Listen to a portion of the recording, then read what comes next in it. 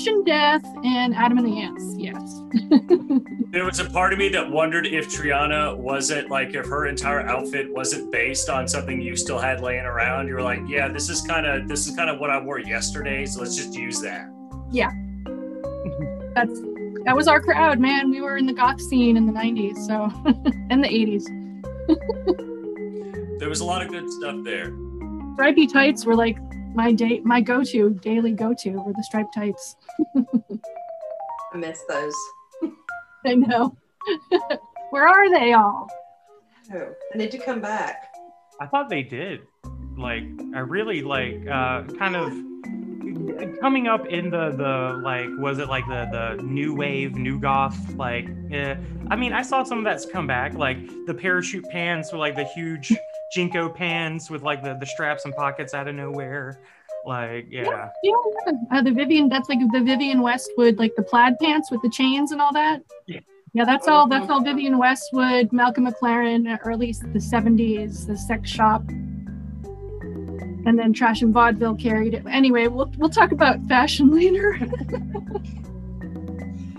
There is certainly a lot to be had. There's so much. Let's go ahead and kind of begin this interview by talking about what a career you have had and what is in store for you in the future. But before that, can we intro the episode? We should definitely do that.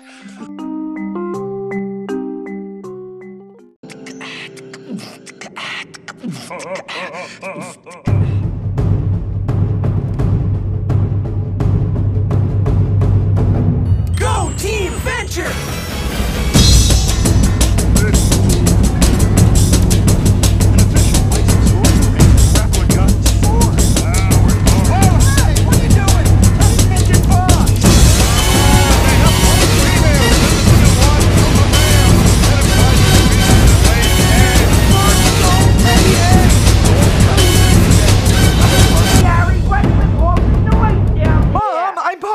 The story of the Venture Brothers! Gary, nobody cares about the Venture Brothers! People care! Well, just be quiet! All right, fine! People really need to know this stuff.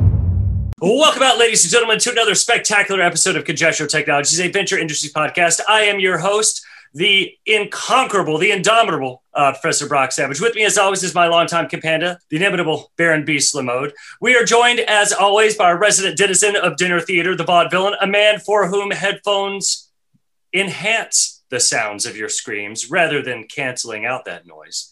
And of course, we are joined by the Venture sisters, Audrey Hartburn and Dolly Parton. And we have a very special guest with us today, a woman who needs no introduction, but is getting one nonetheless. A woman for whom all the accolades an hour can spare would not be nearly enough, but we will do our darndest. A woman for whom the bell tolls.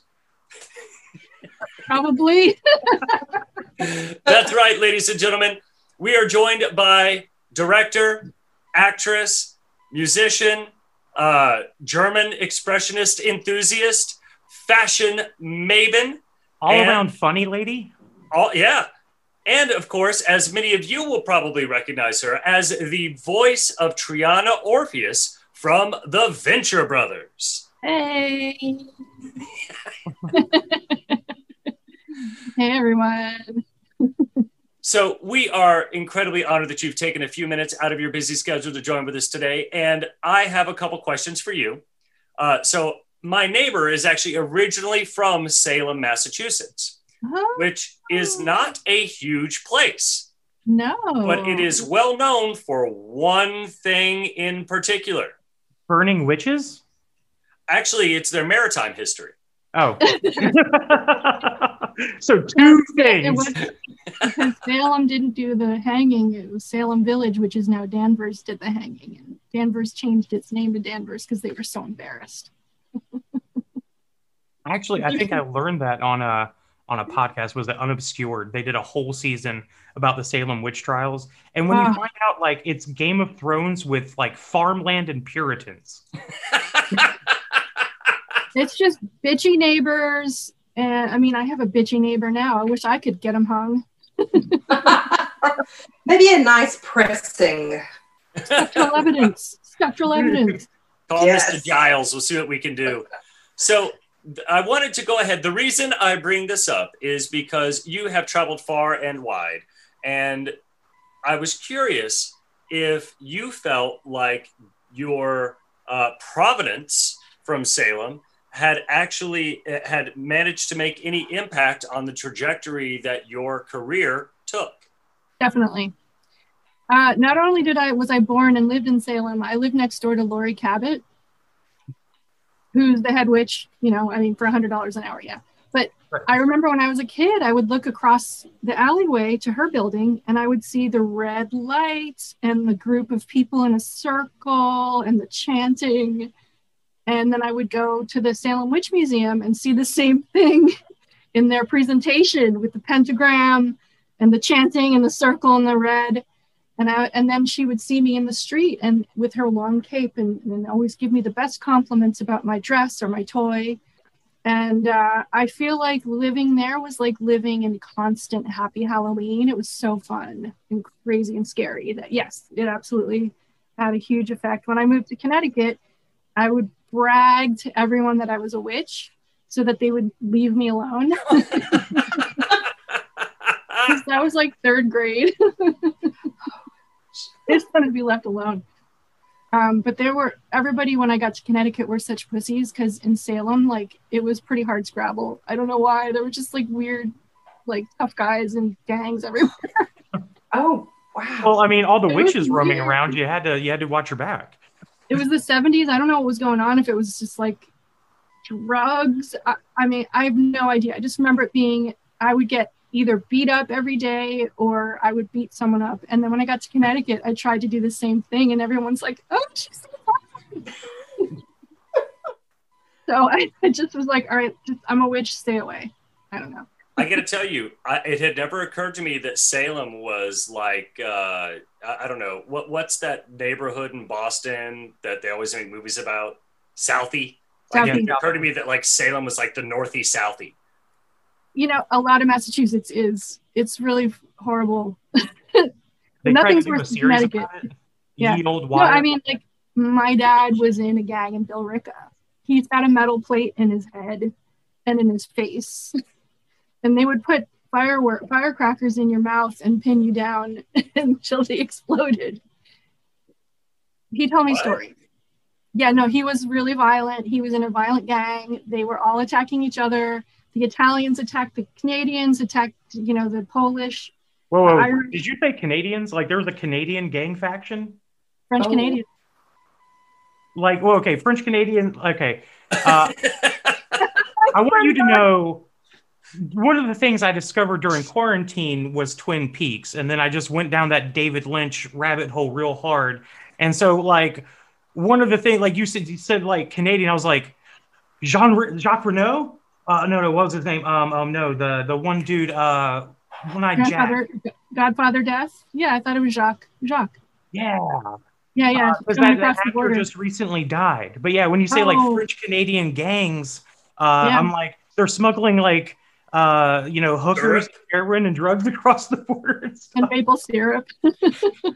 in service of like, the Black Lodge. Like, No, it was, seriously, it was just territorial. And I don't, like, hard for us to understand that now because that's just like, that doesn't happen anymore. But it was the same in Boston. It was the Southeast and, the Italians. Even when I lived in Boston in the 80s, I was beaten by someone of a different race. And everybody was in their own neighborhood. You couldn't be Irish and go to an Italian neighborhood. In the 80s still, it was super violent in Boston. And the main move that you do is you pull, it's like a hockey move, you pull the shirt up over the head and then you punch them while they hit your arm. Oh. Somebody once described, I forget who it was, but they said a neighborhood is that area outside of which you get beat up. And I feel like that's incredibly true in this instance. Yeah, I mean, it's true. I don't think that happens so much now. Now it's just violent. Like, I live in the Bronx, but I live in a really nice part of the Bronx in Riverdale. And just over the highway is where the MI13 gang is, chopping people up with machetes. So I'm not going to say it's over. Oh yeah. Well, But yeah, they were territorial and they would beat each other up and they would, prank each other. And my dad said one time 2 different schools decided to have a rumble. Like in Greece? or West Side West Side Story. Story. Oh, West what- Side Story, sorry. snapping. Yeah, the snapping and all. Yeah. So Yeah, it was in the games parking changed a lot. lot from the 60s to the 80s. Like, It's crazy.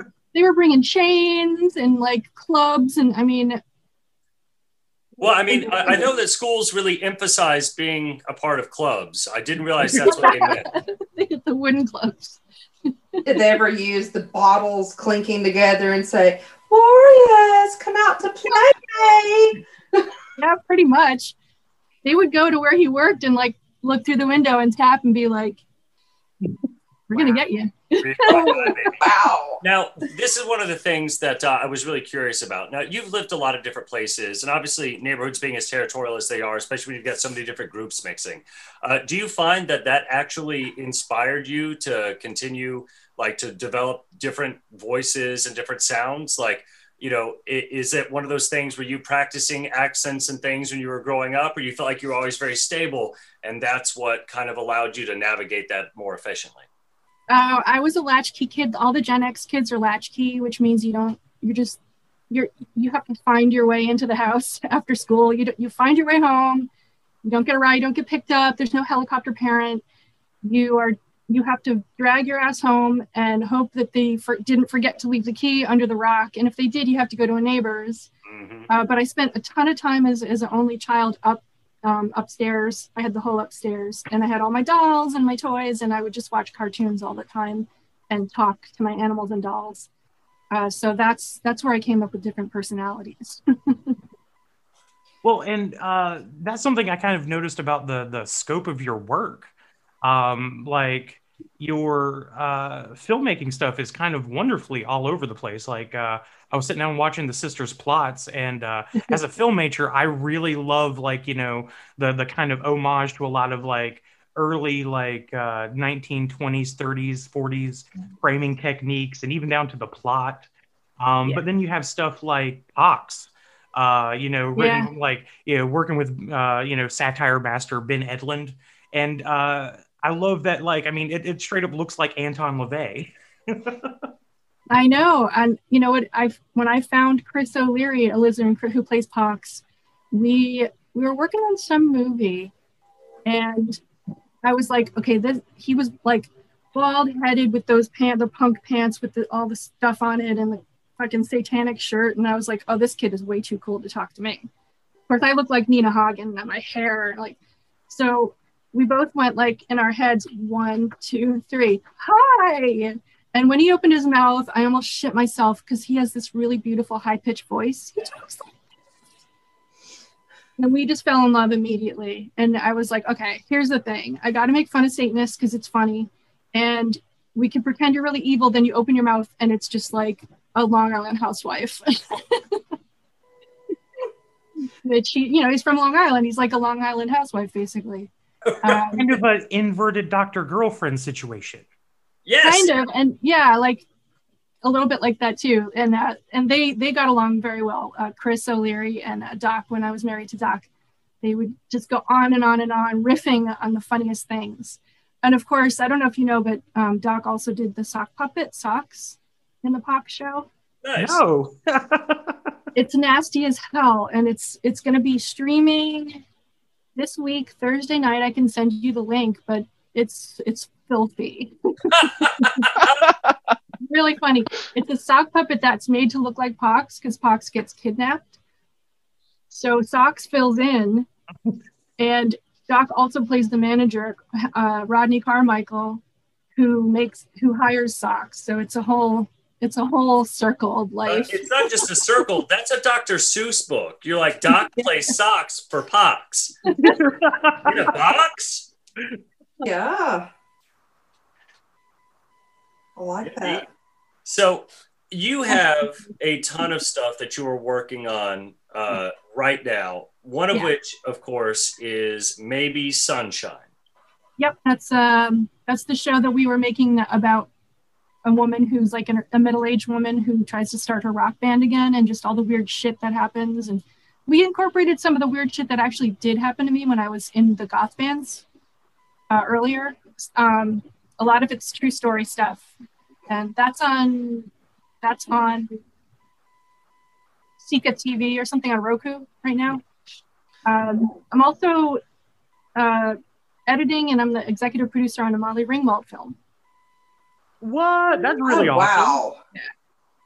It's cool. It's really cool. It took a lot of work. It wasn't in a good spot. So I tend to be like an edit doctor or a story doctor. So if somebody brings me something and they're about to shelve it or dump it, I take one more look at it and see if I can make a story out of it. And we saved this, my new husband and I, Levi, saved this thing. And it's really cute. And they're looking to sell it right now. So it's called Montauk, and it'll be out when it sells. Wow. Everything rhymes with you, doesn't it? Socks, Montauk's, docs. Oh God, I'm a projects must be really easy or very difficult, depending on like. Right. So those are those are the exercises I do every day, so I can do my voiceover work. Socks, socks. A quick brown fox jumped over the lazy dog. Exactly. So one of the members of the team that isn't here is a lovely gentleman named Randall Avix, who is, just a big fan of Venture Brothers in general, but also is a big fan of yours specifically, like, your music career outside of Venture Brothers. That's nice. He has a question. He sent me a question. I wonder if I'd ask it. Where did you guys get the name More Syphilitica from?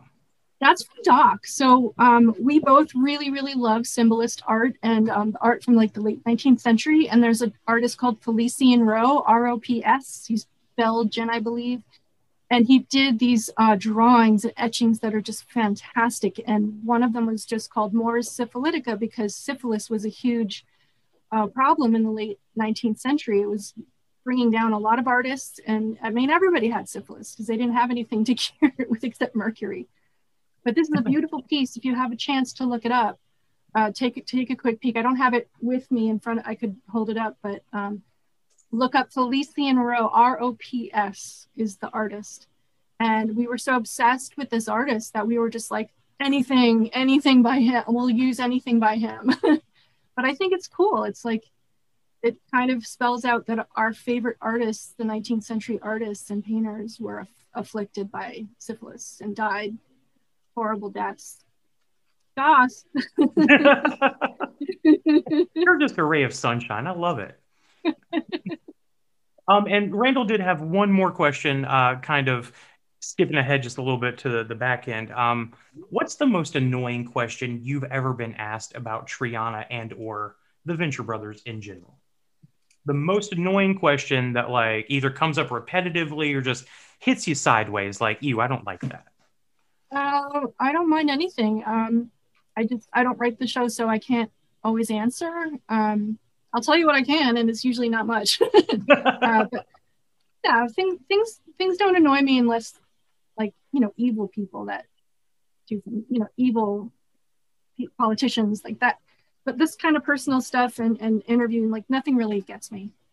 Nothing bothers me. If you call, I've been called like fat and weird, and I'm like, yeah, here's a video of me being fat and weird. I don't care. So, nothing bothers me. Well, now that we have it on record that nothing bothers you, we are now going to ask you questions about Disney actors who have become pop stars. Okay. No, that's not what's happening at all. I gotta say, what? We didn't discuss this. As long as I can look it up and be like, yeah. So let's go ahead, since we've kind of actually, before we get to the Venture Brothers portion, I have a couple of questions for you specifically about some of your earlier work. Like, specifically, what was it about German Expressionism that caught your fancy? Oh my God, it's so beautiful. I think I was a child and I would spend summers in Princeton, New Jersey with my grandmother, and she would just set me up in her room, and I'd turn on New Jersey late night TV, like channel 13 or something. And they would be running all these German Expressionist old silent films and all these beautiful old silent films. And I was just blown away by the creativity and the angst and the darkness. And you just don't see anything like that. I've always loved fairy tales. I would always read fairy tale books and dress up like a princess. So a lot of them have to do with fairy tales.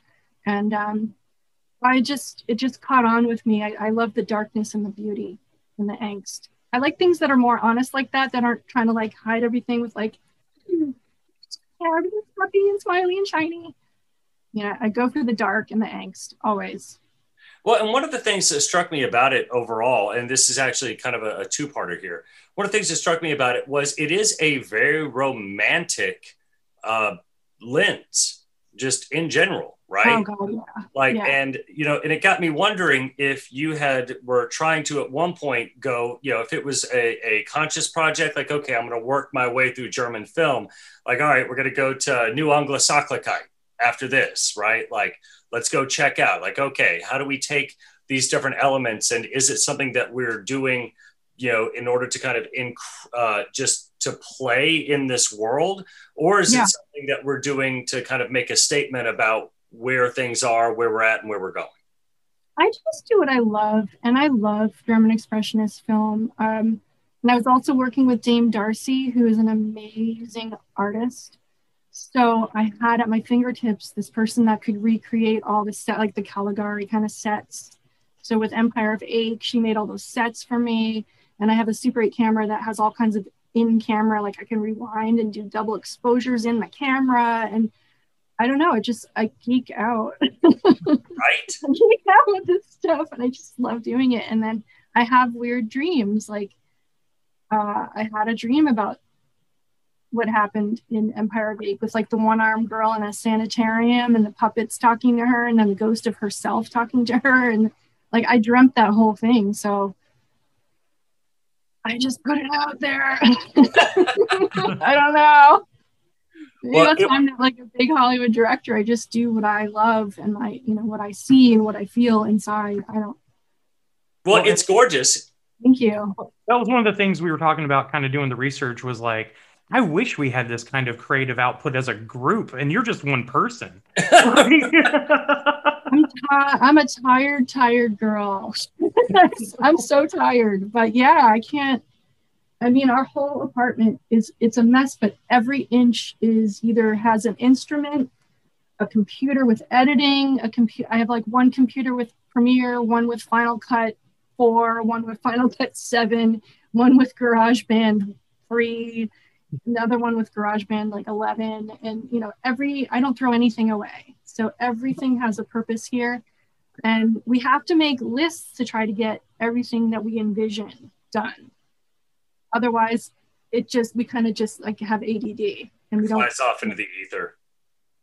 It's so hard, but I think lists are the way to do it for me. And I'm friends with Eve Plum from the Brady Bunch, and she told me to go, and we're both barely know how to use the internet, but she told me about a platform where you can post your social media, like you can place it like weeks in advance. So I'm just having fun going through all my old photos and finding like, oh my God, we were so fun. We had so much fun, and we were so creative. And so I'm just sitting here looking at my photo books, like, how did we do all that? I don't know. The power of reds and cigarettes. You gotta be a spaz. You never sleep. You're constantly like, let yourself daydream. If people are like, why are you looking out the window? I'll be like, fuck off. I'm making my next script. You have to be able to daydream to be able to be creative. And if you're constantly like doing, busy work and like, things that don't give you that breath to like be creative and daydream, you're not going to be able to, I guess I was lucky because I had a New York rent control that was $300 in the 90s. Wow. And yeah, I found it from a mobster. And so we didn't really have to work. All we had to do was move 2 dead bodies, and that baby was ours. Exactly. So There were like holes in the wall. This apartment was not on any register. It was a kill house. I know it. And Doc is still there. Doc still has his stuff there. That is amazing. Yeah, no, that helped us do what we wanted to do creatively, and not Is have that the to be same constantly- apartment? Like, okay, well, we've all listened to the commentary quite often. Is that the same apartment where he talks about like the cat box that never gets emptied? Yeah. Yeah. Oh, Robespierre. Robespierre was my cat. I got her from my aunt. I know. great name. She had, I think, she had a heart attack, and I'm like, how does a cat have a heart attack? What? And then he never told me, and I had to find out like at a panel. What? Oh, that's so sad. Right. Oh my god. Cat died. It's really weird. It was That's a weird time to let that one out of the bag. It was really weird. You know what it is? He told me he was afraid to tell me because my mom had just died and he didn't want to hurt me more. Mhm. So I'm like, but I would have eventually found out. That sounds like the kind of logic from somebody who just didn't want to be the one to tell you. Yeah, I don't blame him. I'm Yeah. pretty emotional. Yeah, I get pretty emotional. That's hard. That's hard. It's like, really look, hard. I really don't want to do this, so I think the best place to do it's in public. Oh, I couldn't text you, but I could tell you in front of like 400 people at Hall H in San Diego. There's nothing I can do about it if I'm just, in a crowd of people watching. Like, okay. I should Oh, see, I would have just stood up and been like, "Good day, sir," and just marched out of the room. I did, and I have nobody a cat heard funeral me. to plan. I did stand up and say something, but nobody heard me, so I sat back down. Oh, Okay, so oh. I'm not going to say like we have a ton of listenership, but say what you said. At least about 100 people will hear exactly what you said that day. Oh, what I said that day? Yes. God, it was something like good. I said, "Good day, sir." It was really similar. I wish I could remember. I'm so sorry. It was very similar to that. It was like, "How dare you, sir?" oh, That's sad. Now, Now we have like a dumb cat and a blind cat. are they two separate cats? Yeah. Okay. oh. Sounds like a joke they tell at vet clinics. I got a dumb cat and a blind cat. Which one? Which end do you want to look at? I don't know. One of them doesn't know. Yeah, you'll never know. I don't know. One won't care, and one it'll be a great surprise. Yes.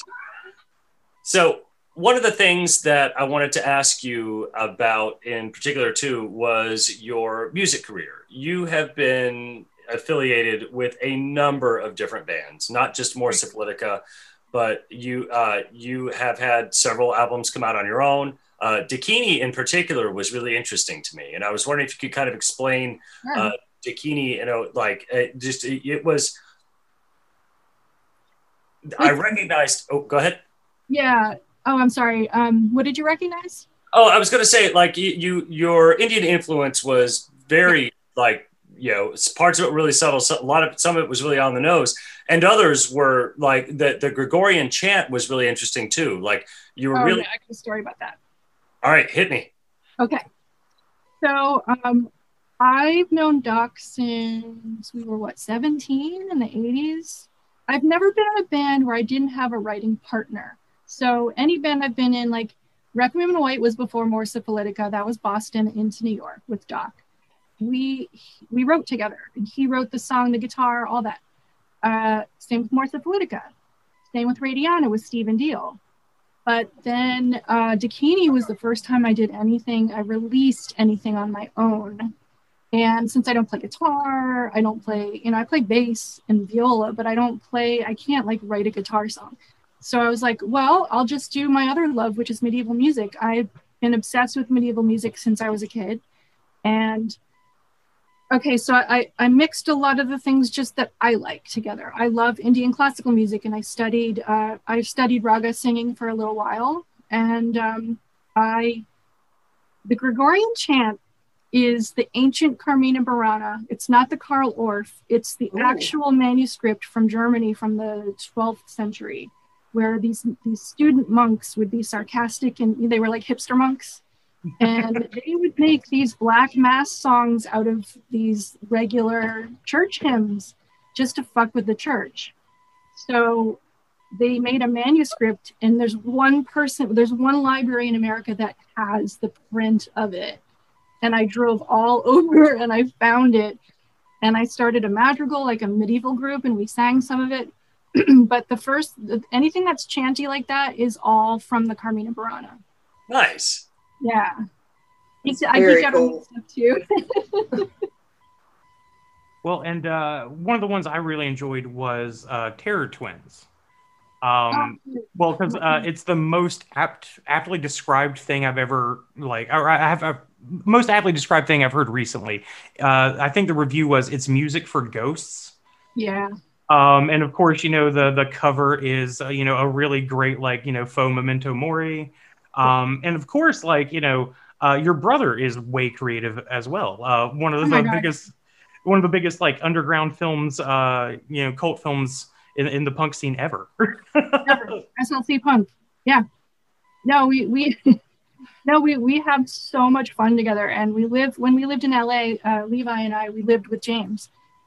And we lived in this old rundown haunted silent movie star mansion that was crumbling.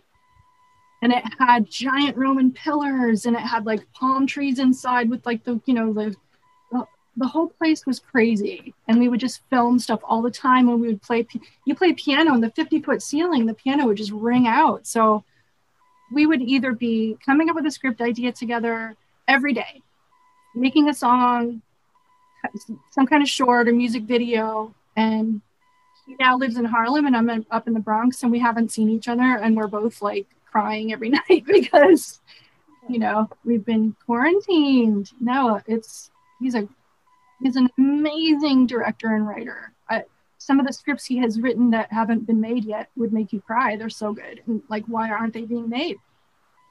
Honestly, he's one of the best writers I've ever read, period, of any screenplay writer. You can see one of my cats. Is he a younger brother or older brother?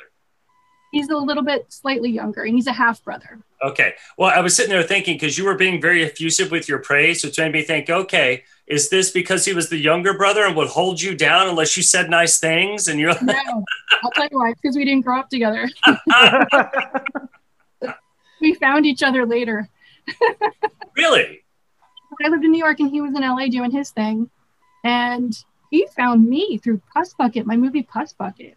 He was obsessed with it. He showed it to Nicholas Roeg, and he showed it to all these people around Hollywood who were like, oh my God, this is pure outsider, independent cinema. I've never seen anything like it. And I'm like, dude, it's fucking Puss Bucket. What are you talking about?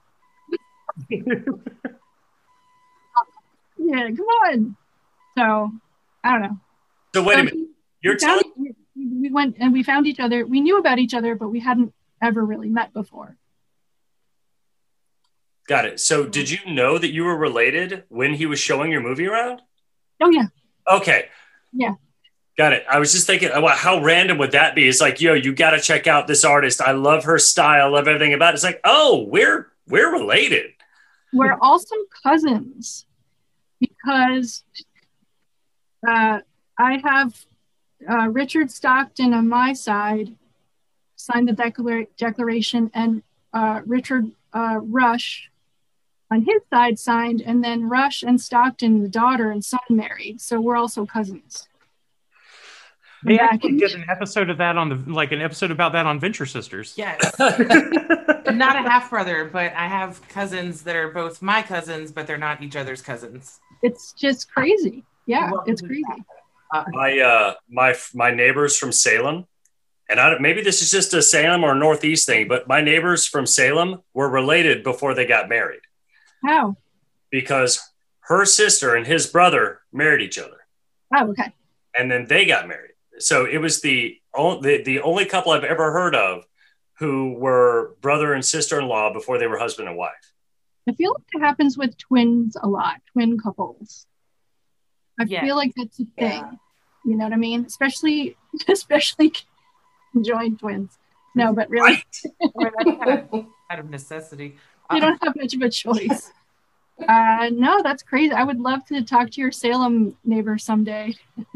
Well, she is actually getting ready to move back up. To Salem? Yeah, to Salem. She came down. She tried North Carolina for a little while. It was like, this is cool, but it's just not nautical enough, I guess. Yeah, no, Salem's awesome. Does she know like Lucian Graves and the Satanic Temple and all that? So I actually reached out to her to see if you were if she knew some of your family. Because again, Salem's not huge, but her family is French Canadian. So I don't know if that was like fighting. Yeah. No, that side of my family is French Canadian. So ask her if she knows like Houle, Houle. I did actually. I did ask, and she said, and I quote, "I do not." But if I ever see them, I will cut them with a stiletto. All right.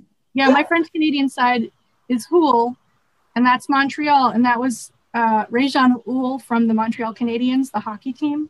That was my dad's cousin. Nice. Ooh. Yeah, in where I live in North Carolina is rapidly becoming a hockey area because we have the Hurricanes, and most of our team is Canadian, as are most NHL teams, I would imagine. Yeah, I don't know. That's crazy. I don't know a lot about hockey. I should. I wonder if in like, the Canadian teams, they're like, oh yeah, it's time to go do like, a tour down in America for a few seasons, like come back home, retire, trade in the, the dollars for some toonies. Like if it's a whole, like, it's like them doing the Navy. It's like, I'm going to, join the hockey team and see America. Like build yourself up here and then do really well up in Canada. That's kind of like how it was with Broadway in New Haven, Connecticut. You would open in New Haven and fine tune your show and before you would open in Broadway. Nice. In shitty New Haven. Now, have you done any theater? Because I was going to say that seems 100% up your alley as well. Yeah, totally. I grew up doing a ton of theater. I was like, I guess like one of the child stars in town. It's really corny, but I'll tell you, when I got into Emerson College on a musical theater grant and did the audition, all that stuff. And then second day I got there, I saw the entire theater department on the front steps doing jazz hands, like to On Broadway. And I was like, I just turned around and marched upstairs and switched to film. I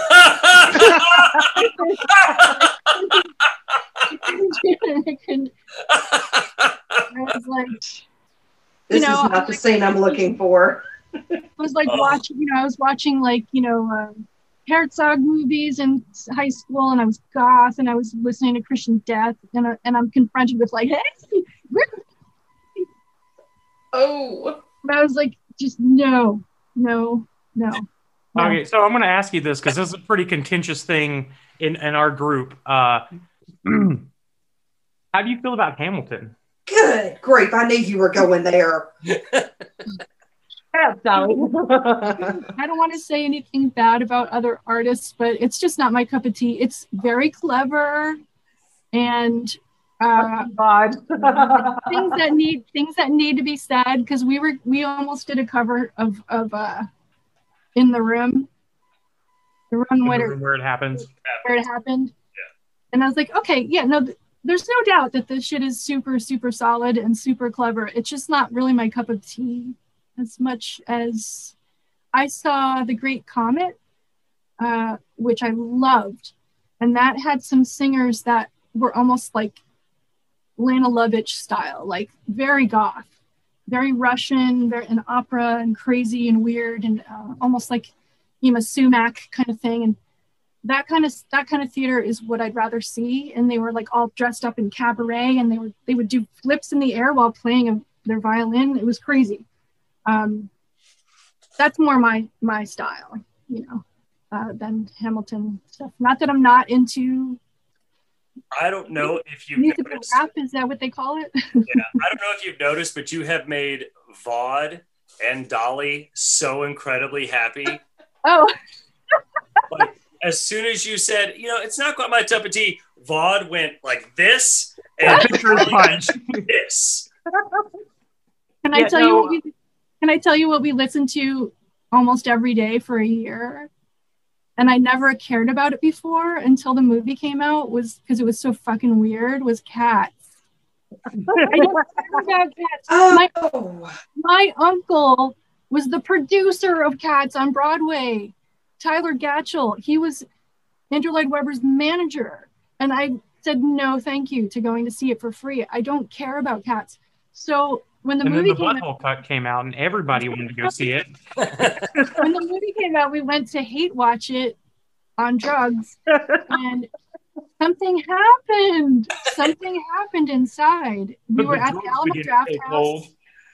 It was like a group of people, Alamo Draft House. Everybody started screaming at the screen, and we were in heaven. I have heard that the only proper way to watch that movie is while you're high. In a big group of people with props like Rocky Horror, and you just. I was actually about. Okay. Are we watching the birth of a new Rocky Horror? Like, are people Yes. going to be? Like, I think so. Is there going to be an entire I think script to the audience? If the quarantine hadn't shut it down, I think we'd still be going every weekend, because Alamo was doing it every weekend. And I even got the little pins that say that I've been more than 10 times. And then we got, whoa, are we still talking about Cats? Yeah. Okay, just making sure I'm movie. keeping track here. The movie. I'm trying to listen to the original, and I'm just like, you know who made it better? It was not Quincy Jones. God damn it. Nile Rodgers. Oh, I love Nile Nile Rodgers. Rodgers. What he did to that music, the arrangement. Oh my God, it's so good. It's so funky. It's so good. It's so much better than the original. That dude is a genius, and that dude has gotten all the accolades, but it is still less than he deserves. I love him so much.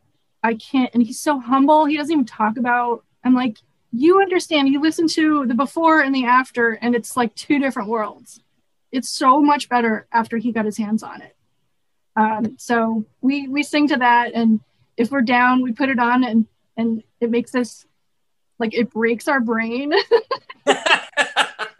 So I do have a question for you. There are going to be questions that arise in this. So I want to try and make sure that I'm addressing these so that listeners, as they are listening to this interview, will walk away from this with the knowledge that only you can impart.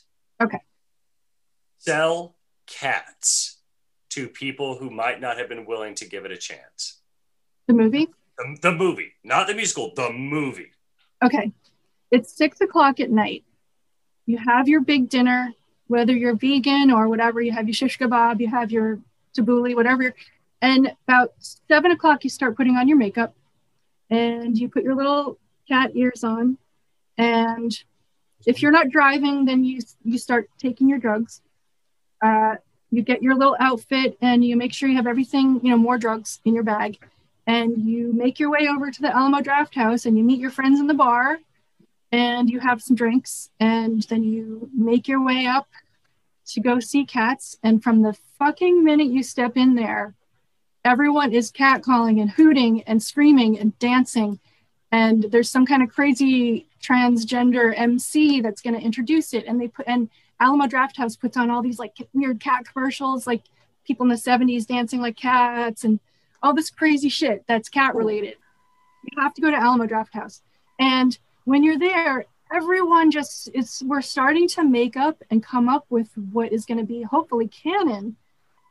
So if you've seen it enough times, you see somebody about to fall and trip, and you say, watch your step, all that stuff.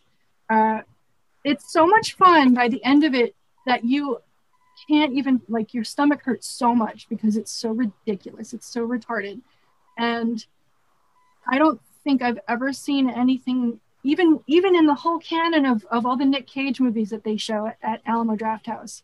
I don't think I've enjoyed myself quite as much as unleashing at the cats. And there's always some guy in the back that's like, "Where's that bitch you all hate?" Oh my God. You know, and then one time,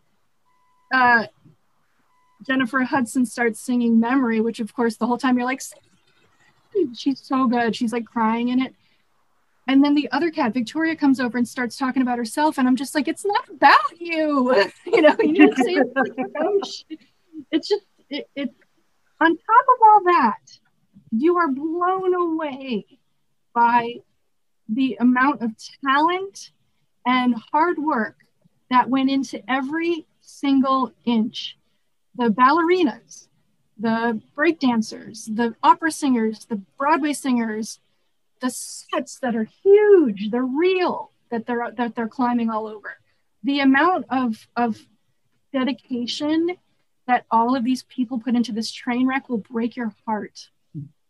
And it'll actually make you feel like there's hope again in life. You know, I feel the same way about Zack Snyder's Justice League. Oh, I haven't seen it. I'm watching Doom Patrol right now, actually. Ooh, good call. Very good call. You want to talk about a train wreck that somebody put their heart and soul into? Oh, but does it make you like? Does it give you faith in human beings? No. That does, and I don't even know why. They tried so hard, and it's so beautiful, and it's so horrible, and the CG is so bad, and they took the buttholes out. So we made a video about putting the buttholes back in. You know, so Among friends. Oh, you should start, like, next time you're at the screening, just start holding your hand up, like, on actors, Yeah. like. That was one of the first things. Like, one of the first things I said, and I didn't know anything about the movie, was like, I found myself screaming, like, why? Donuts on sticks. Take, like, a dozen glazed donuts and put them on skewers and, like, hold them up in the track. You know how with Rocky Horror they have people standing up front? I wonder if that's going to be canon now. Like you'll have people with donuts on sticks running around following the actors around on the screen. That's great. That would be great. I don't know what's going to happen, but people would get up and dance around, and the tap dance number alone will make you want to like kill yourself. It's so amazing. I don't know how these people. I don't know. I can't imagine working that hard on one thing. Oh. Well, if you ever need like more like theatrical butthole solutions, please, like we are your people for that. You're my people. I got it. Theatrical butthole solutions. Got our new company name. Print out the cards. You know, TBS is going to sue us. We did an interview last week with one of the animators, a guy named John Rossetti, and somehow we actually neandered onto Wasabi butt plug. So I feel like our interviews are maintaining a theme. It's just we're all in the anal stage in human development. Like all of us are age 7 right now. Yes. Civilization, development of human civilization. It's all anal. So I approve.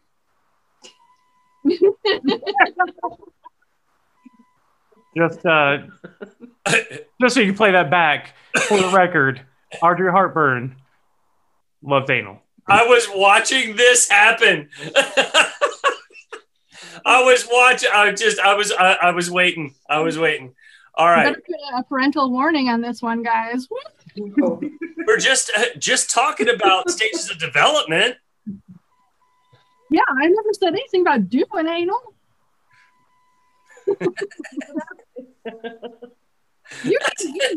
Then why are you hiding? I think anyone under the age of 18 has ever even watched the Venture Brothers or especially listened to us. That is not true because we have been guest hosted by someone who didn't find the Venture Brothers until they were, I think, 11, and they're 17 now.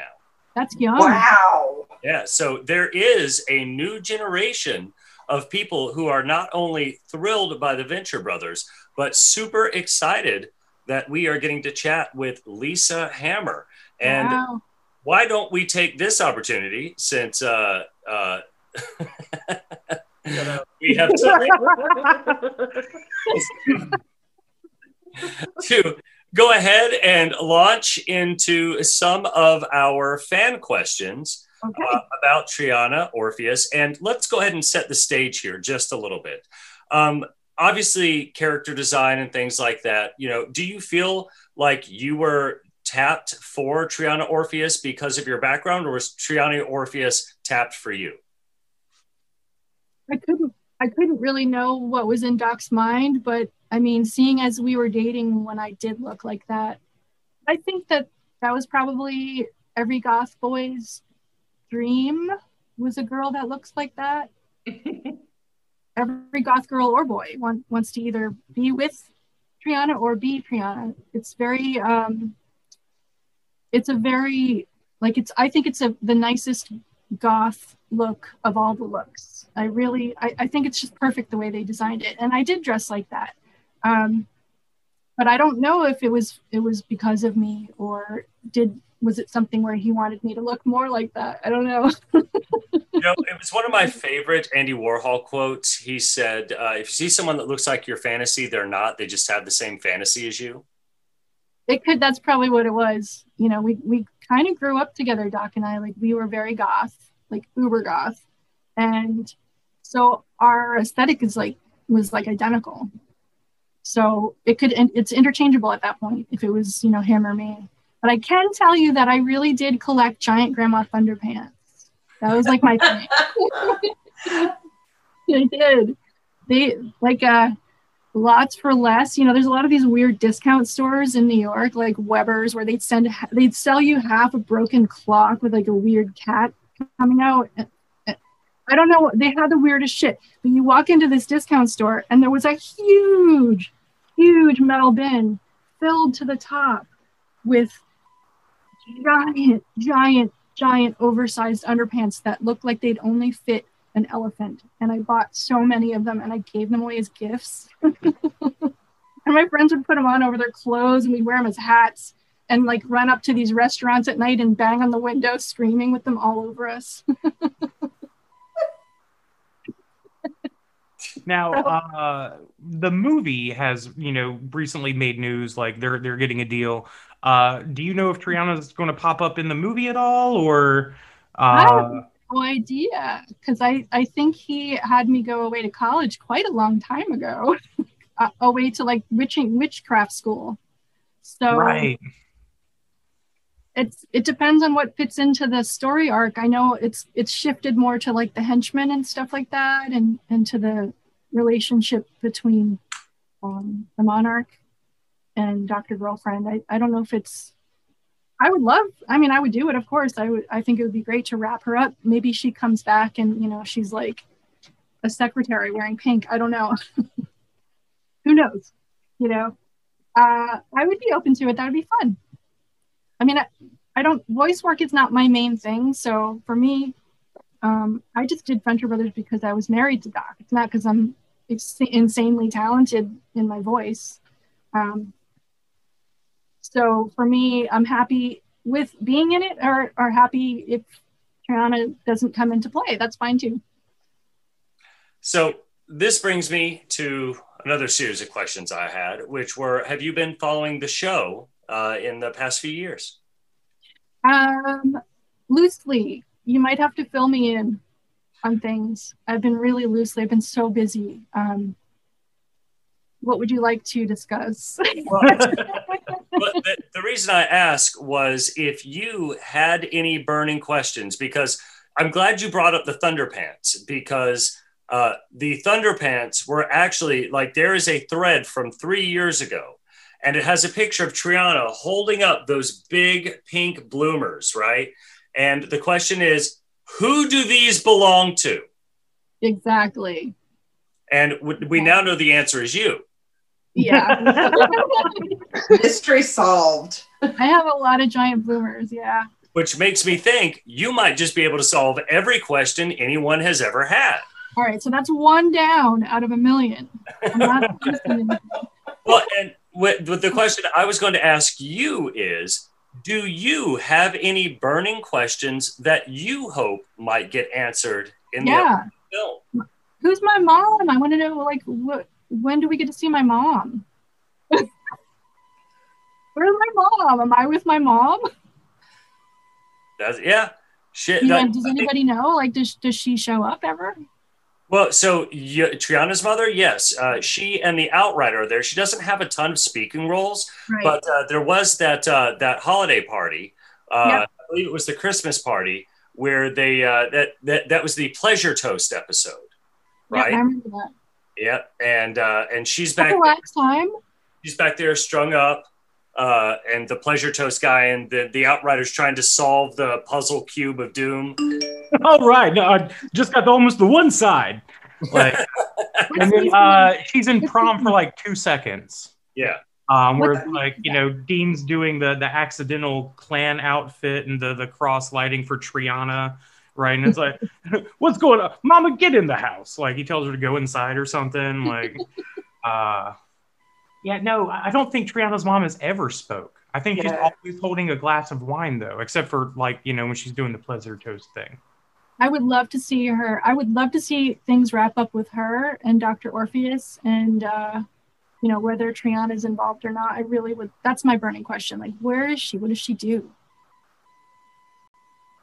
See, now you've got me wondering, because I don't know that we've ever been, like, again, she's been in there a couple of times, and her primary role has just been to show how much of a smoke show that Triana is going to continue to be. Right. And so it's like, all right, okay, what does she do? Like, for instance, what if the Outrider is pretty much just her house husband, and that's why he's so into magic? Because she is out doing all, like, she is the female equivalent of Red Death. It could be. Definitely could be. I also wanted to know, I mean, this is really personal, but I wanted to know, like, if my new husband made it into any of the early scripts, any of that, like maybe in The Better Man or something. I don't know. That'd be funny to know. Right. Now, when it comes to your personal experience as the voice of Triana, and you've been to panels, you've been to conventions and things like that, how does it make you feel when you see people walking around as in their best Triana cosplay? I love it. I love when people send it to me, pictures, send more. I love it because I'm not young and thin anymore. And so if you guys want to perpetuate that beautiful image, please do. I'll do the voice, but I can't do the body. Well, and I even love that, like, your haircut is still vaguely Triana shaped as like a grown woman. Yeah. You can't get the goth out of the girl. I still listen to freaking Christian Death and, like, Sister Mercy and everything. Bauhaus, Joy Division, all. I mean, I haven't changed my taste at all. I just wear more comfortable clothing now that you can drink wine. I got to tell you, you are looking like a very, your outfit is very Art Deco RBG. Oh, it's just a Moroccan tunic. I didn't see the rest of it. That's cool. Yeah, I love it. My wife is a huge RBG fan, so I have learned that I can make her incredibly happy by buying things that have, like, the collars. Oh, Yeah. That made me sad. It is a source of empowerment for her. Like, Good. she just absolutely loves it. So, honestly, I think women should take over everything. And I'm not saying this to be mean, but couldn't we trick guys? Like, couldn't we start taking care of everything and just do it? The way we do it is always the right way, and just give the men more time to just play dice or just play pool together and build dog houses and you know, let the women take control. You know how I know you grew up on the street? Because your first thought about the thing men usually do was playing dice. You know what boys do, you know, playing dice and shivving each other for cash. Dad went out to get a pack of smokes 2 months ago. So to your point in particular, there was a comment that Ruth Bader Ginsburg had made, and somebody asked her, you know, how many women on the Supreme Court would she feel comfortable with? And she said 7. right? And they were like, what? That's too many. She was like, well, we had 7 men and nobody made us stink about it. Yep. And then I was thinking back to, back in 2016, somebody was like, oh, I don't think Hillary should be president because I don't think a woman should be president. And, they might start a war or something. And like the interviewer was like, hasn't every other war been started by a man? She was like, well, yeah. So to your point, if I'm already excited about the Brave New World with more dicing. Yeah. we just build you guys a hammock in the back and we hand you beers and you can play with the video games, do all that shit. If we need shelves put up, fine. But let the women. I want to be honest, this is hitting way too close to home. Like, this is also sounding I'm like the house husband in this relationship. I put up the shelves. Like, I'm already like, are you talking to me? Am I living in your future? But don't you have like a nice vibe there where, things are just kind of calm? It's kind of awesome. He's got kids. See? Yeah, we do have 2 kids, so as solid as that vibe can be. Yeah, the kids do change it. Yeah. Yeah, the kids change everything. That is true. I am. I was waiting for one of the little nudists to run around behind them. Oh, you didn't see him earlier? Oh God, no! Apparently, yeah. I see the He was big definitely teddy back bear. there earlier.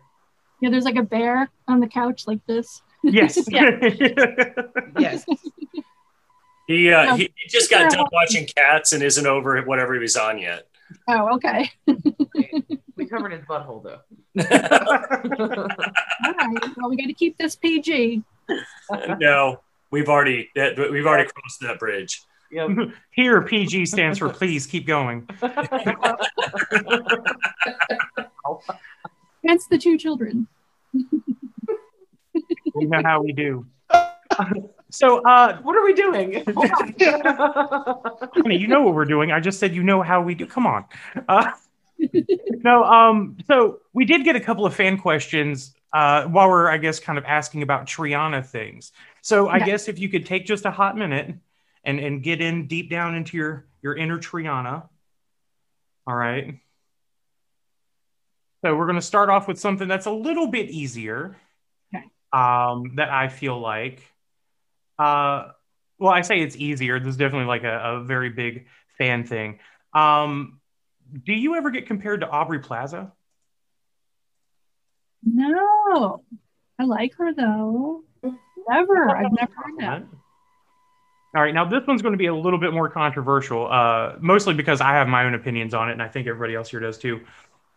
Brianna, why didn't you give Dean a chance? I don't know. I just I felt so sorry for him. I was kind of embarrassed for him, and I didn't really want to be mean. I don't like being mean. It's like shooting fish in a barrel,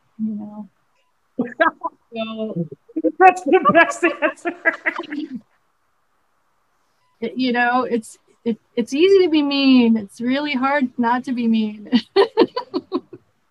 So easy to be mean, and so many people do it. It's like I kind of want to be like different than them. So I don't know. That very much like I posted in our little like Facebook group online or on Facebook. We're doing this interview. You guys have any fan questions? And like the one guy that asked about it, that just kicked up a whole thing. Like people still feel sideways. Like you did that man dirty. And I'm like, well, wait a minute. If you really go back and look at the relationship, she didn't lead him on.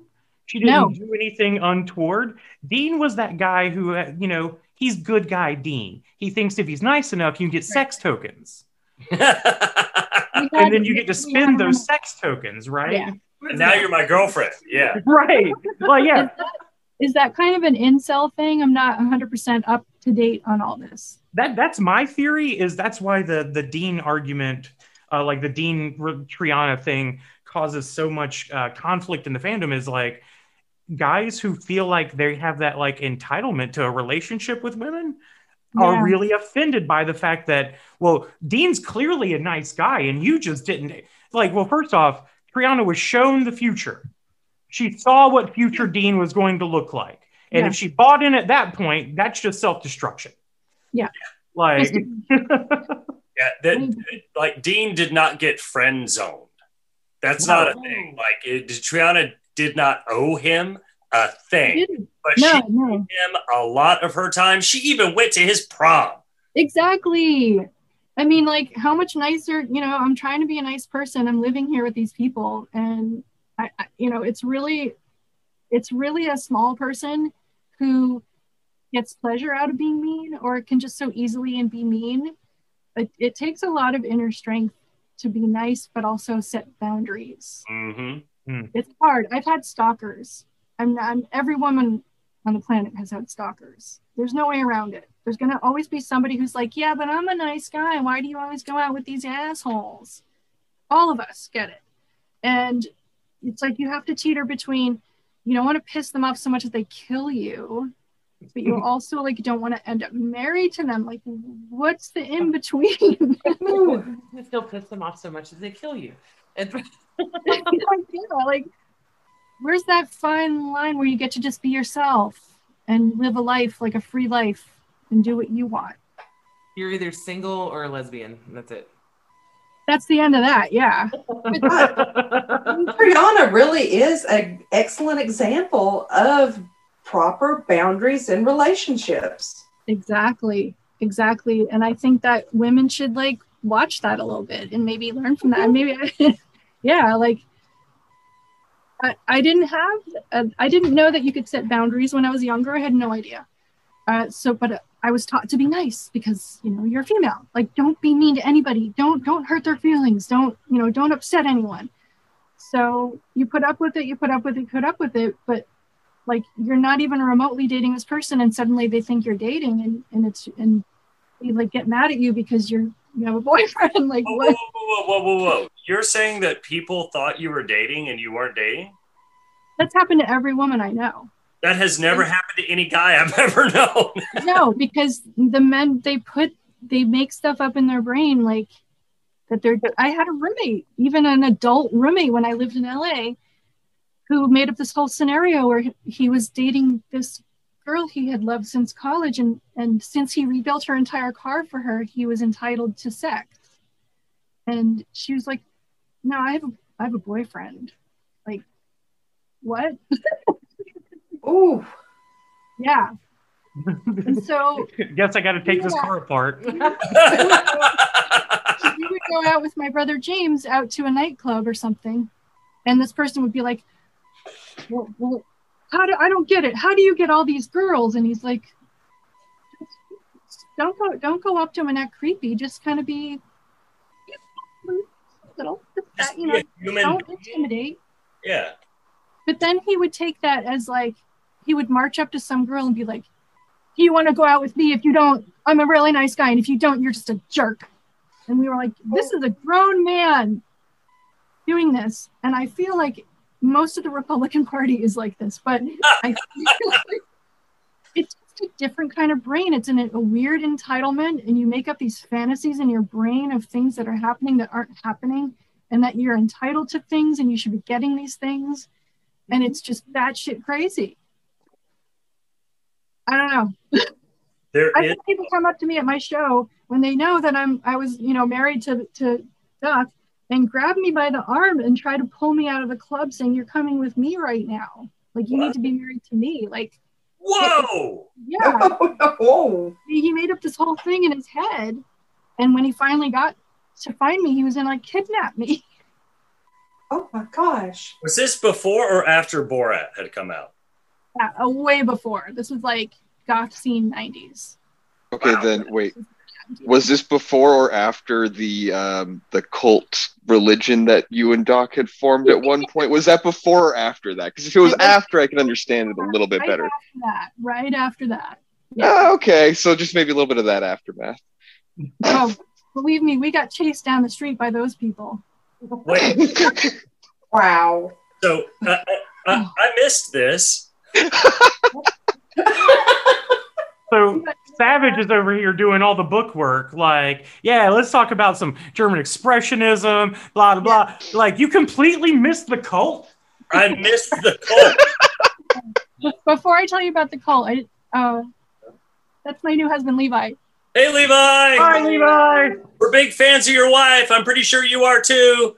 Yeah, I enjoy her a lot.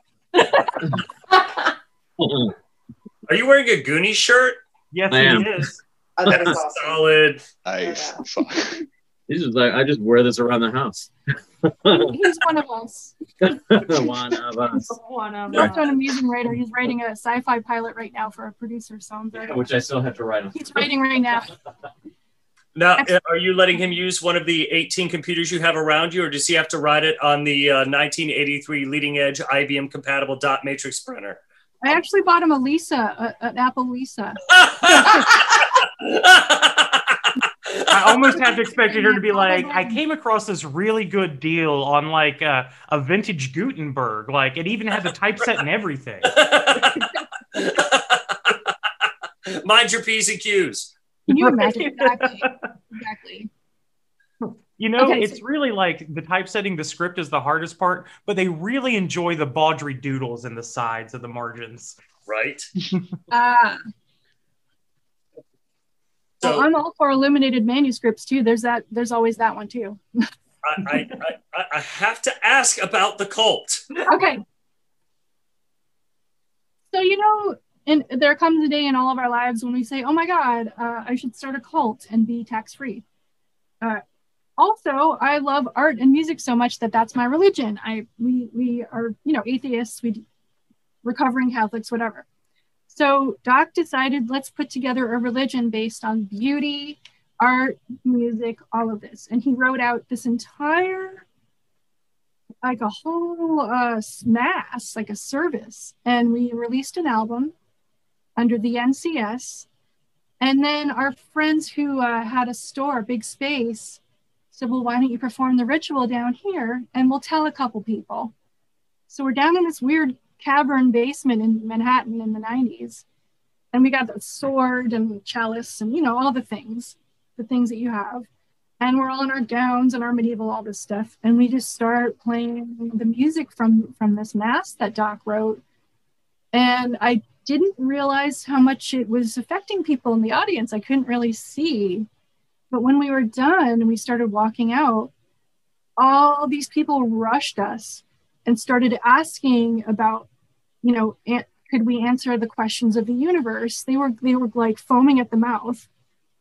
And we started walking a little faster and a little faster and a little faster. And they were kind of, grabbing on. And it turned out we kind of ran to our friend's store and they ran behind us. And we had to lock ourselves into our friend's storefront until they went away.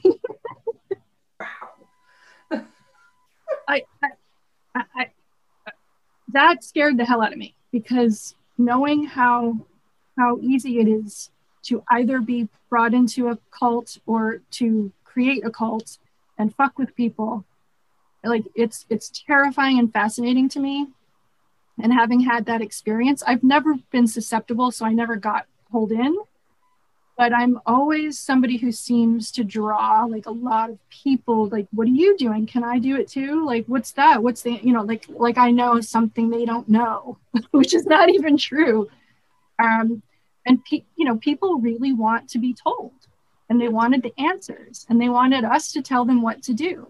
I mean, look at the latest thing with that woman who was her body was kept in a room with Christmas lights all around it. Their leader.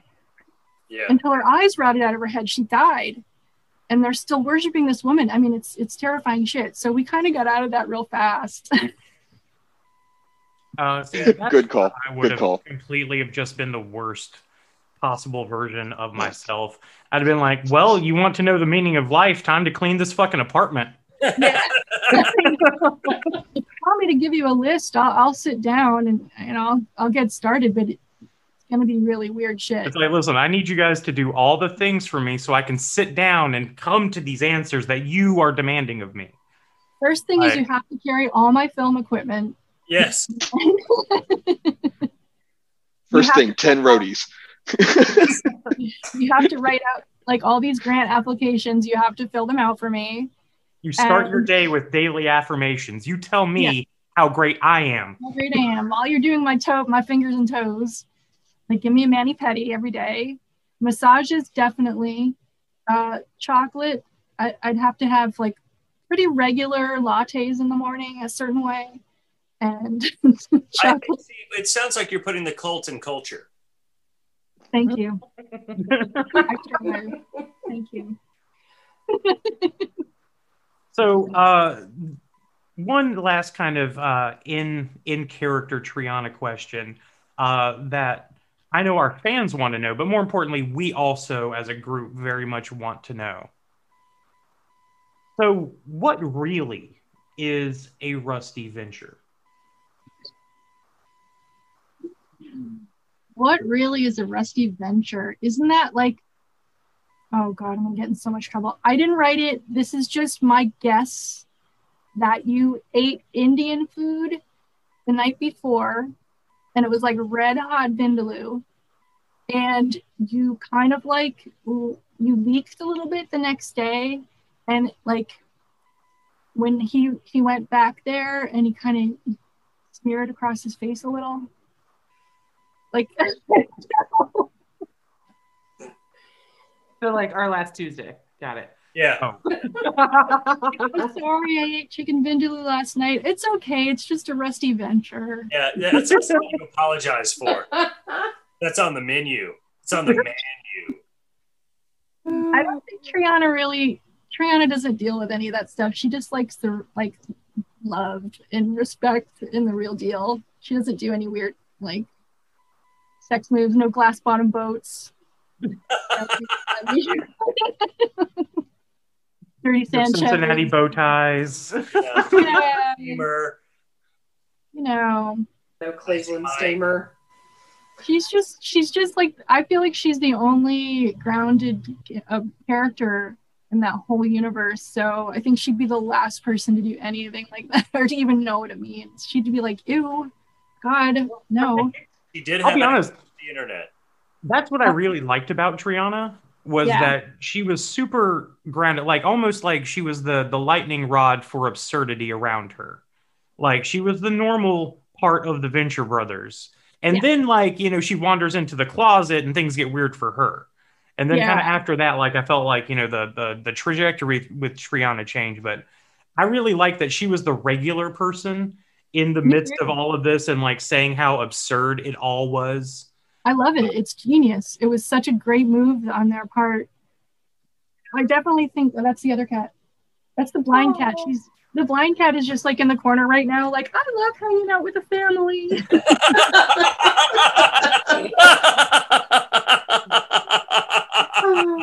You know, to be fair, I do like Soto style Zen meditation where I face a wall. So maybe your cat's just onto some stuff. Or maybe you just think you're hanging out with the family. He does. Fair enough. If I could draw, that would be the comic. Literally, I'll get her. Hold on. It's so great to be hanging out with the family.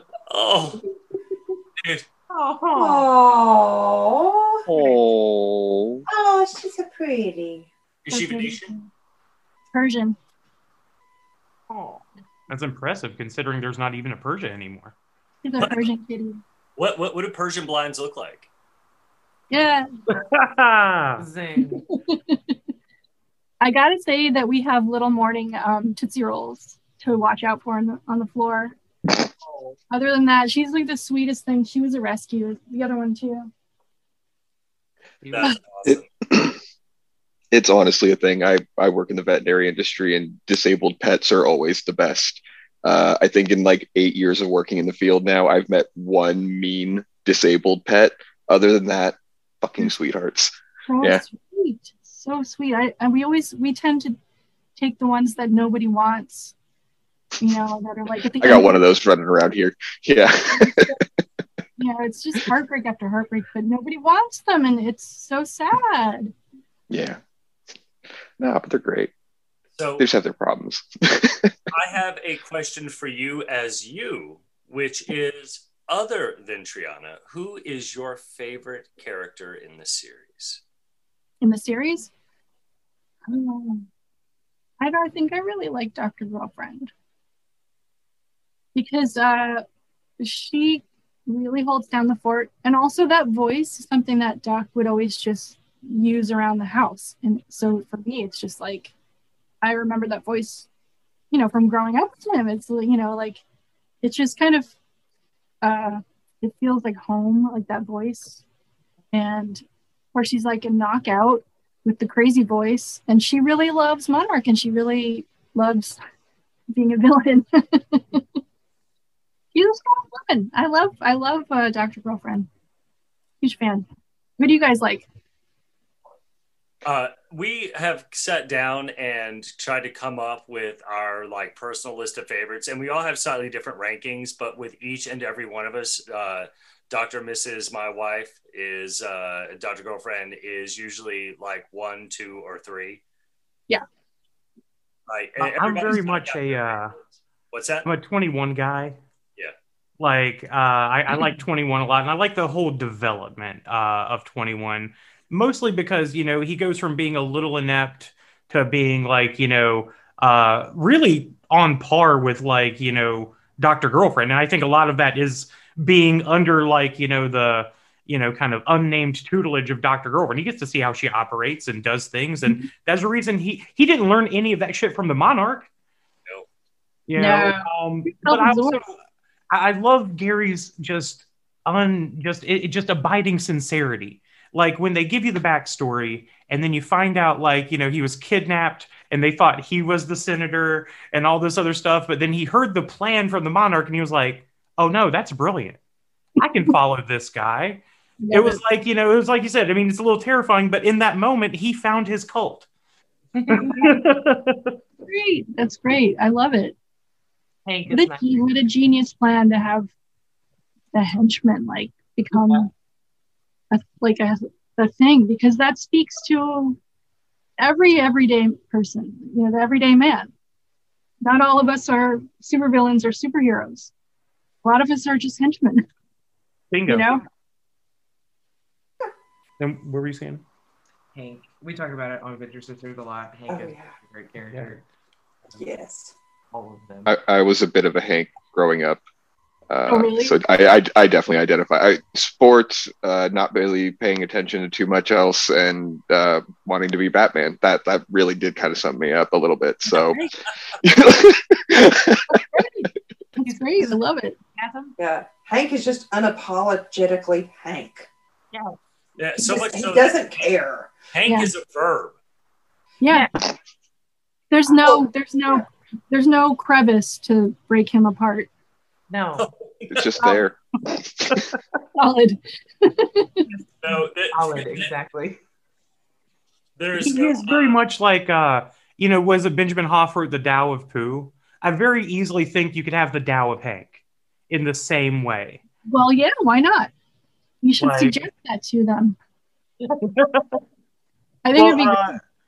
If you'd like to slide me some emails or a phone number or a way that I could send them ideas unsolicited and anonymously. Oh,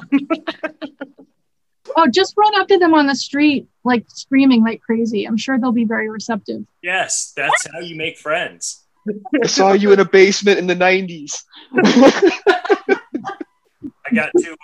I got to hang out with Kurt Vonnegut once, and we were sitting there kind of hanging out backstage, and you've got these people kind of coming up and going like, oh, you know, your work's really inspired me and all these things.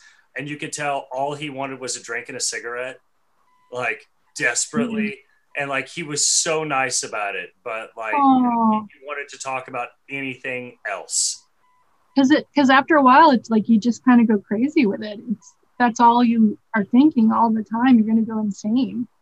Well, unless somebody is as skilled and talented as you are, and then there are 100,000 ways to bring that creativity to fore. Well, it's definitely taken its toll on me physically. I'm like half dead. Like I'm so tired all the time. You know. But I'm going to keep going. Luckily, I probably am not as self-reflective as most people. Otherwise, I'd be horrified by my stupid mistakes and just the crap that I make. Luckily, I'm just kind of like, I love my work. So I just put it out there. And that's the thing is like some people are too perfectionist. and they might make a perfect script, but it'll never get made because they were too afraid to show it to anyone, or they just are never going to be finished. No, it's not ready yet. It's like, no, you got to get it out there. You got to sometimes just throw it out there. Yeah, I will say, as like an outsider looking at your career, kind of like, in the breadth and scope of what's been online, I will say the overarching theme, from the outside very much looks like collaboration. Like you were just working with everybody that you can possibly, as long as it feels like you can creatively jive with it, you're like, yes, let's make something.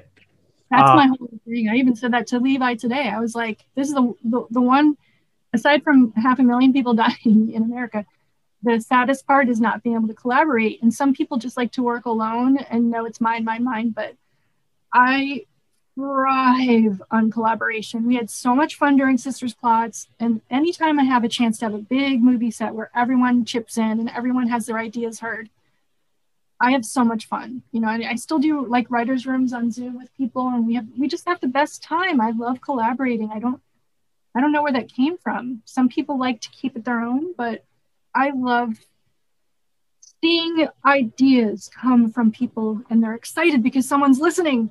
I have these interns that worked on Sisters Plots, and I actually challenged them to be creative and make some props and come up with ideas. And they did. And they were like, wait, you care about what I have to say? And I'm like, yeah, I do, because you're a creative genius too. We're all creative. That was a very different experience than I had in film school. I will say that. Yeah. I wouldn't even know if I could call Emerson a film school in the 80s. They had like 2 cameras. Yeah, but I don't know. I love collaborating, whether it's music or film.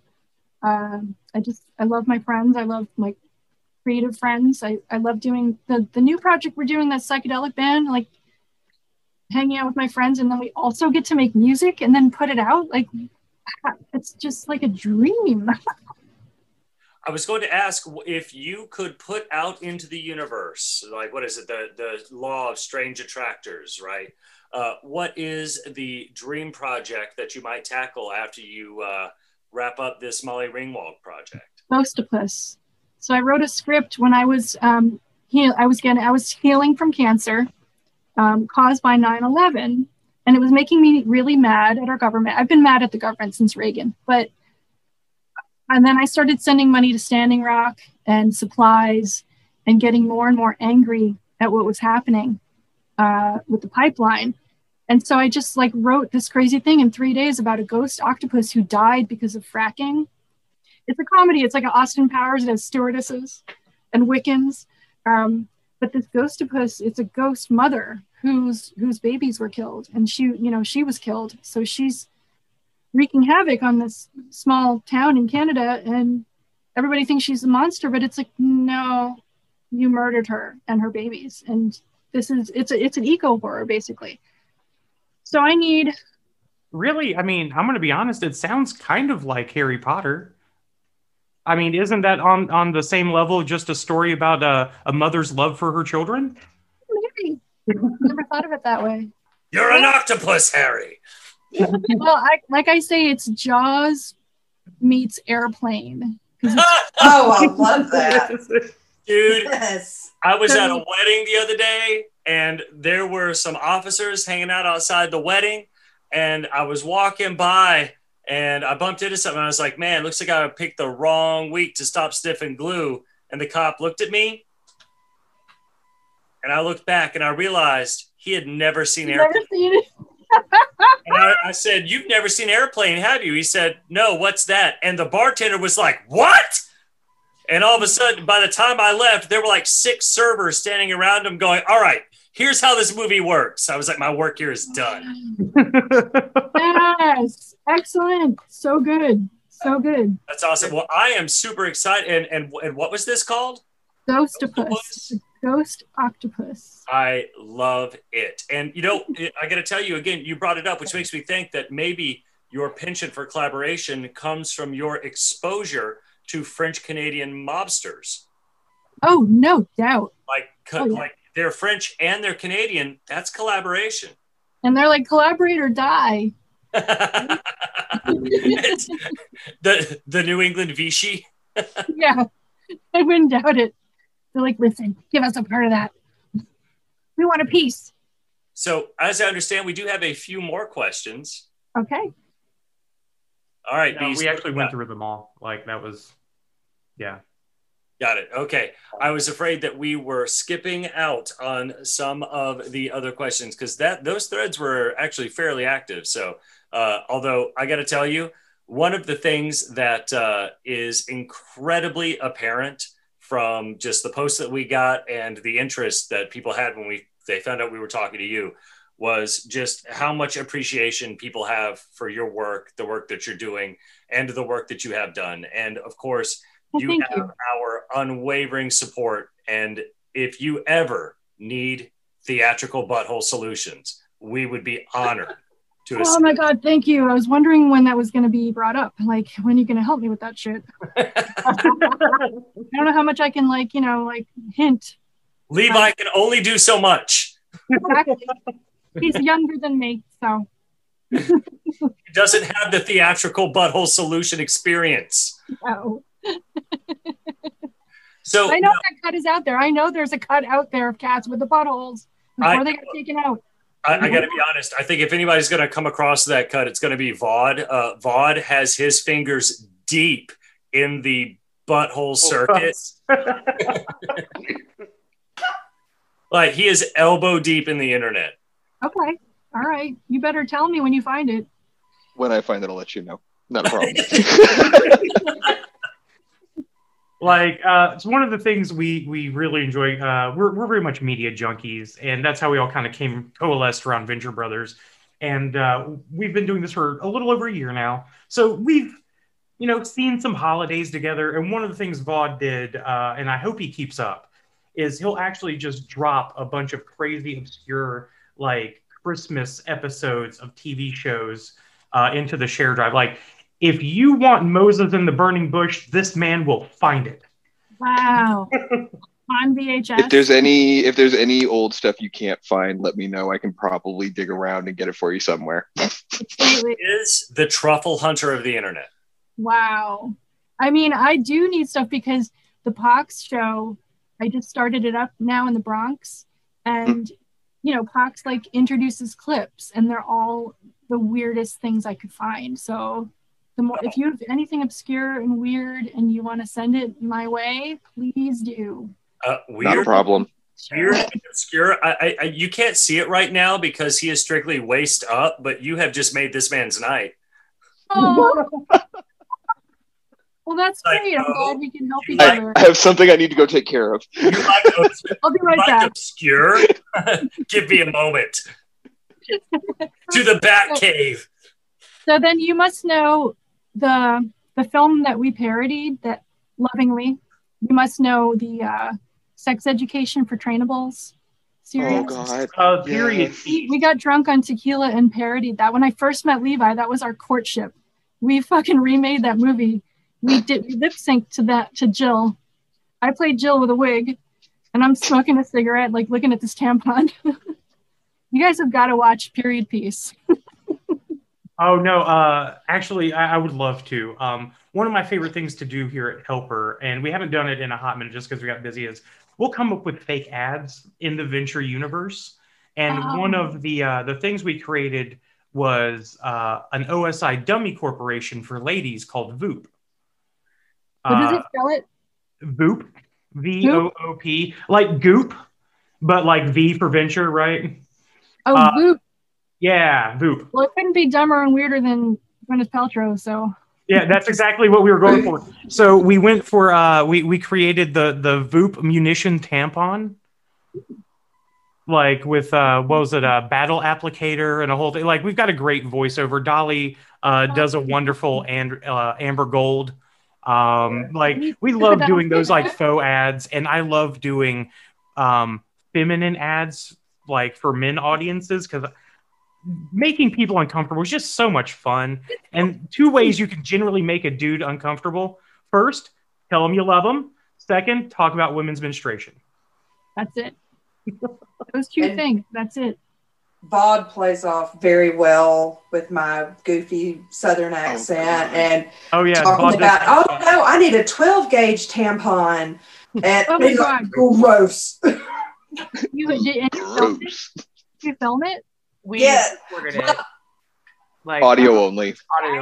I need to see or hear. Yeah, I definitely need to see that. I'll forward you some stuff. No problem. Please do. I need to put that on the Pox show. Well, and now see, this has got me thinking. I wonder if we couldn't put together a little script for you to read for us to feature on our show at some point. That would be fun. Yeah, that'd be really cool. Because and I was wondering if you could give us a quick like promo for the podcast as Triana. Sure. What do you want me to say? Oh, just something to the effect of, for, this is Lisa Hammer, the voice of Triana Orpheus from the Venture Brothers. Join me for all of your venture needs here at Hinch Life Pirate Radio, or something to that effect. So sure. We are Hinch Life Pirate Radio, and just a super simple, super clean thing. Hi, I'm Lisa Hammer from the Venture Brothers. I play Triana, and if I'm listening to pirate radio, it's only Hench Life Pirate Radio. I will listen to nothing else. This is the only show I will listen to. All the other ones are just trash. Thank you so much. That is awesome. That is so awesome. Please send me more films so I can put on my weird Bronx cable access show. I feel like I'm really blowing people's brains apart in the Bronx because it's a lot of there's a lot of like religious types, and it's like a gay satanic talk show host. So I had to put like a huge parental warning. They're putting it on at 1 a.m. and stuff, and everything else on there is like, yes, well, let's talk about rezoning in the Bronx, and let's talk for an hour and a half to this really boring person. And I've never seen anything weird on the Bronx cable access, so I'm really excited to blow some minds. I honestly never thought I'd say this, but I wish I was 13 years old and in the Bronx right now, because stumbling onto that one night by myself, sneaking onto the TV, getting a couple extra hours in, that would be the craziest. Yeah. I've actually you gave me a new life goal that I can never accomplish. Thank you. You can watch a theory about like youth sleep deprivation. Yeah. And what kind of stuff you take in as a kid definitely affects your taste. Like sitting up at like 2 o'clock in the morning watching Doctor Who and Mystery Science Theater 3000. Oh yeah. Has affected me in ways I don't even fully understand in myself yet. Right. My first memory of television is watching The Abominable Dr. Phibes, not Sesame Street. Vincent Price. That's how I came about. That explains so much about you. That explains so much about you. That explains wedding dress kegs in its own way. Oh yeah. You're actually interviewing with a bit of an internet celebrity. If you were on social media a few years back, there was a very famous picture of a bride doing a keg stand. Wow. I was I'll also forward that. Oh God, you had that to drive? I need all of this material. I need all of it. Send me everything. Anything weird. Please send it. If any of our listeners have some cool material that they'd like to send you, is there a certain way that you'd like them to send it to you? Or do you want to keep that kind of low key? You can email. I have no problem with email. You can't find me that way. Email me at lisahammerasw@gmail.com, or go to lisahammer.com and just hit contact and just say, hi, I heard that you're looking for weird stuff for Pox. And make sure you put Pox in the headline, in the title. Otherwise, I won't notice it. That's POX. I feel like, you never know on the internet. You really have to clear that up, because you're going to get like a bunch of emails with like POCKS in the title. Yeah, it's POX like Canadian. It'll be French Canadian. It'll be POU, like QUES. It'll be Puck. It'll be Puck because of Puck. Oh yeah. Pox and Puck. Pogs. So if you want to watch the weird one with Socks, the sock puppet, it's this Thursday and it's streaming. So you can watch it anywhere. So where can they find it? I post the link on Twitter and I post it on Instagram, the Lisa Hammer on Instagram, the Lisa Hammer on Twitter, and I post it on the Lisa Hammer page on Facebook. And it's got a link, 1:00 in the morning Eastern. No matter where you are, you can watch the weirdness, and you've got to see the sock puppet this time. I mean, Doc is genius. He's top of his game in this one. It's kind of insane. There'll be a lot of things that you'll be repeating that he said. Like you won't even believe it. Like a red sauce. I want to say there's also a link to the with clam on your website as well, because that's where I was watching it, and I was like, wow, this really is just cable access. Yeah, I did it on purpose. I want to stay weird. And, I have a lot of entree into the Hollywood thing. And I don't know, it doesn't do anything for me. I'm just not aspiring to that. I want to stay weird and small. Honestly, it makes me so happy that you're so into this, because out of all the things I was looking into on you, I was like, that is the weirdest, coolest thing out of this whole lineup.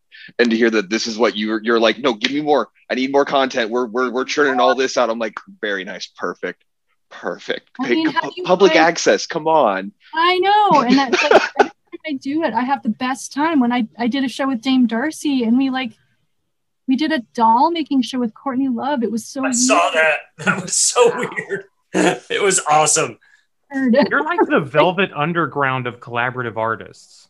Yeah. Like, you don't want to go mainstream, but you want somebody to see your stuff, get inspired, and go do a damn thing. Yeah.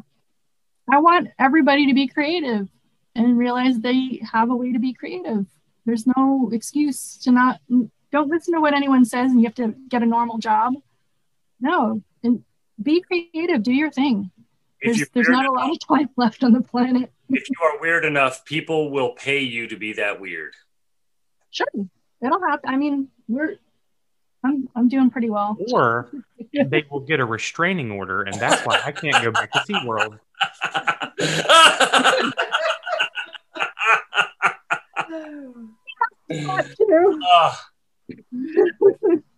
That is I love it. I love to see other people be creative and join in and like it's just fun. It's more fun together than alone. I don't know.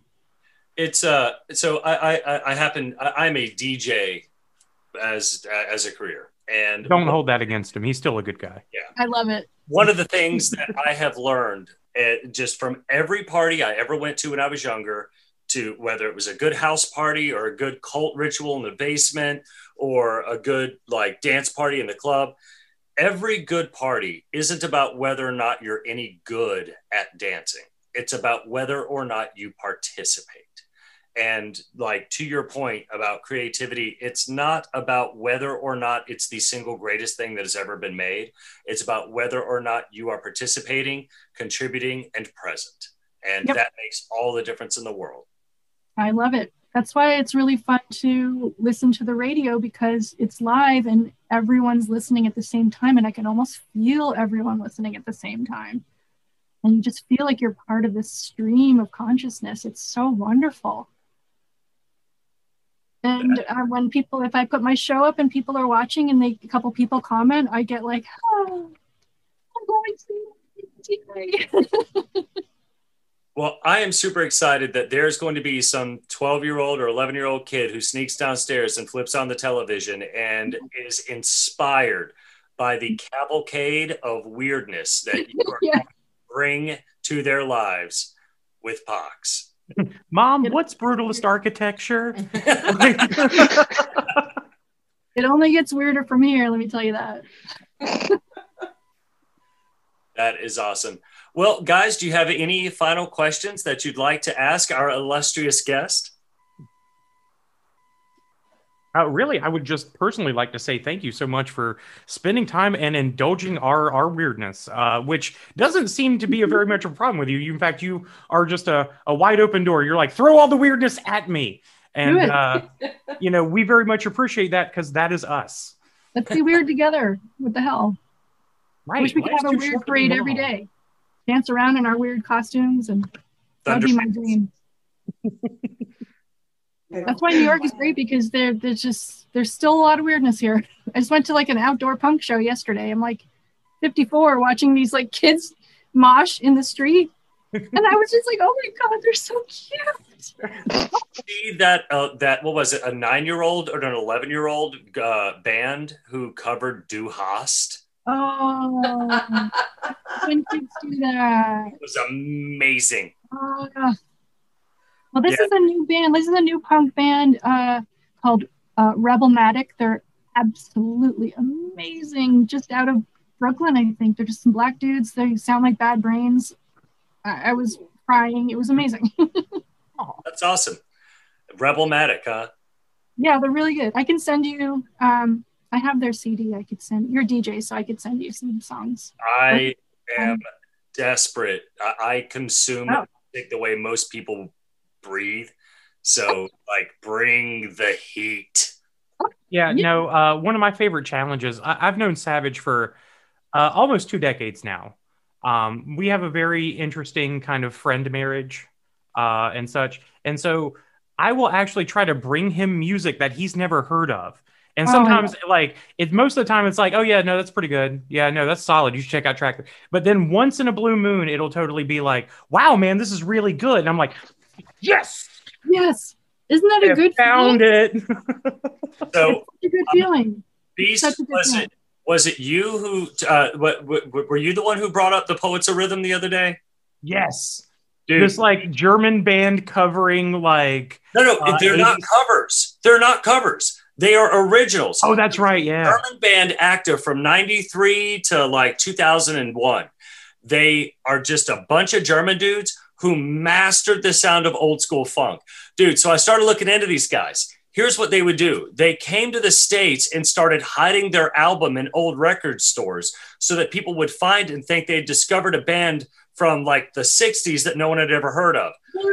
They are amazing. Are they signed? They're not around anymore. They broke up 20 years ago, right? But it was just a bunch of German dudes who had so completely mastered the sound of roots funk. Oh my God. Like, and dude, you can find them on Spotify, you can find them on Apple, wherever, like, and they're called Poets of Rhythm. Okay. And like, what is it? Like, Funky Grits and their track. I think it was called like Stirring the Grits. Oh yeah. Stirring the Grits. Another, like their other song, North Carolina, dude, I'm working that song in at almost every set. Like, that's great. Because I work a lot of funk in with a lot of my stuff. So like, it's so good. Ooh. Oh my God. I love old funk like that. The really good stuff. Yeah. I've got friends that carry around the LP boxes with all this Nigerian Afro funk and, this, that, and the other. And yeah. Oh my God. There's some good work being done, man. There's some good work being Daptone Records is still going. And they had Sharon Jones and the Antibalas and all that, and Manhattan Street Band. That's amazing. We've been to a lot of those shows because they're from New York. So, oh my God, dance for 6 hours to get a blood blister on your foot. Yeah, I actually think Poets of Rhythm, their catalog got picked up by Daptone. Oh, great. I was going to suggest that.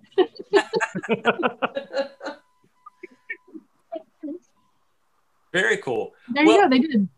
Lisa, thank you so much for taking the time out to join us today. It has been a true delight getting the chance to talk with you. You have been so gracious, so polite, and so funny and so engaging. Just thank you.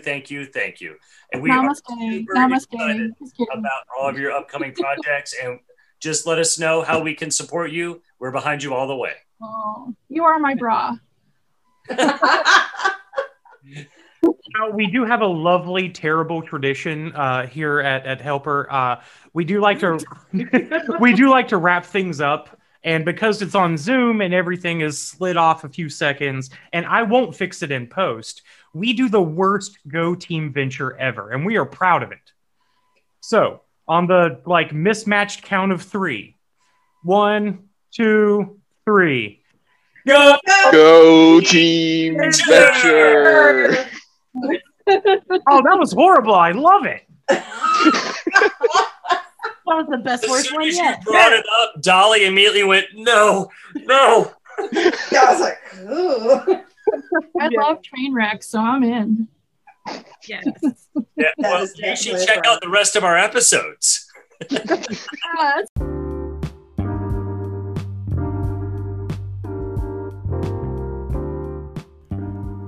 Conjectural Technologies Podcast is hosted, produced, and researched by me, Beast Lamode, Professor Brock Savage, and Vaudevillain. Edited by Beast Lamode and Vaudevillain. Intro music produced by Professor Brock Savage. Email us at conjecturaltechpodcast@gmail.com or find us on Twitter at conjecttech_pod. And go Team Venture!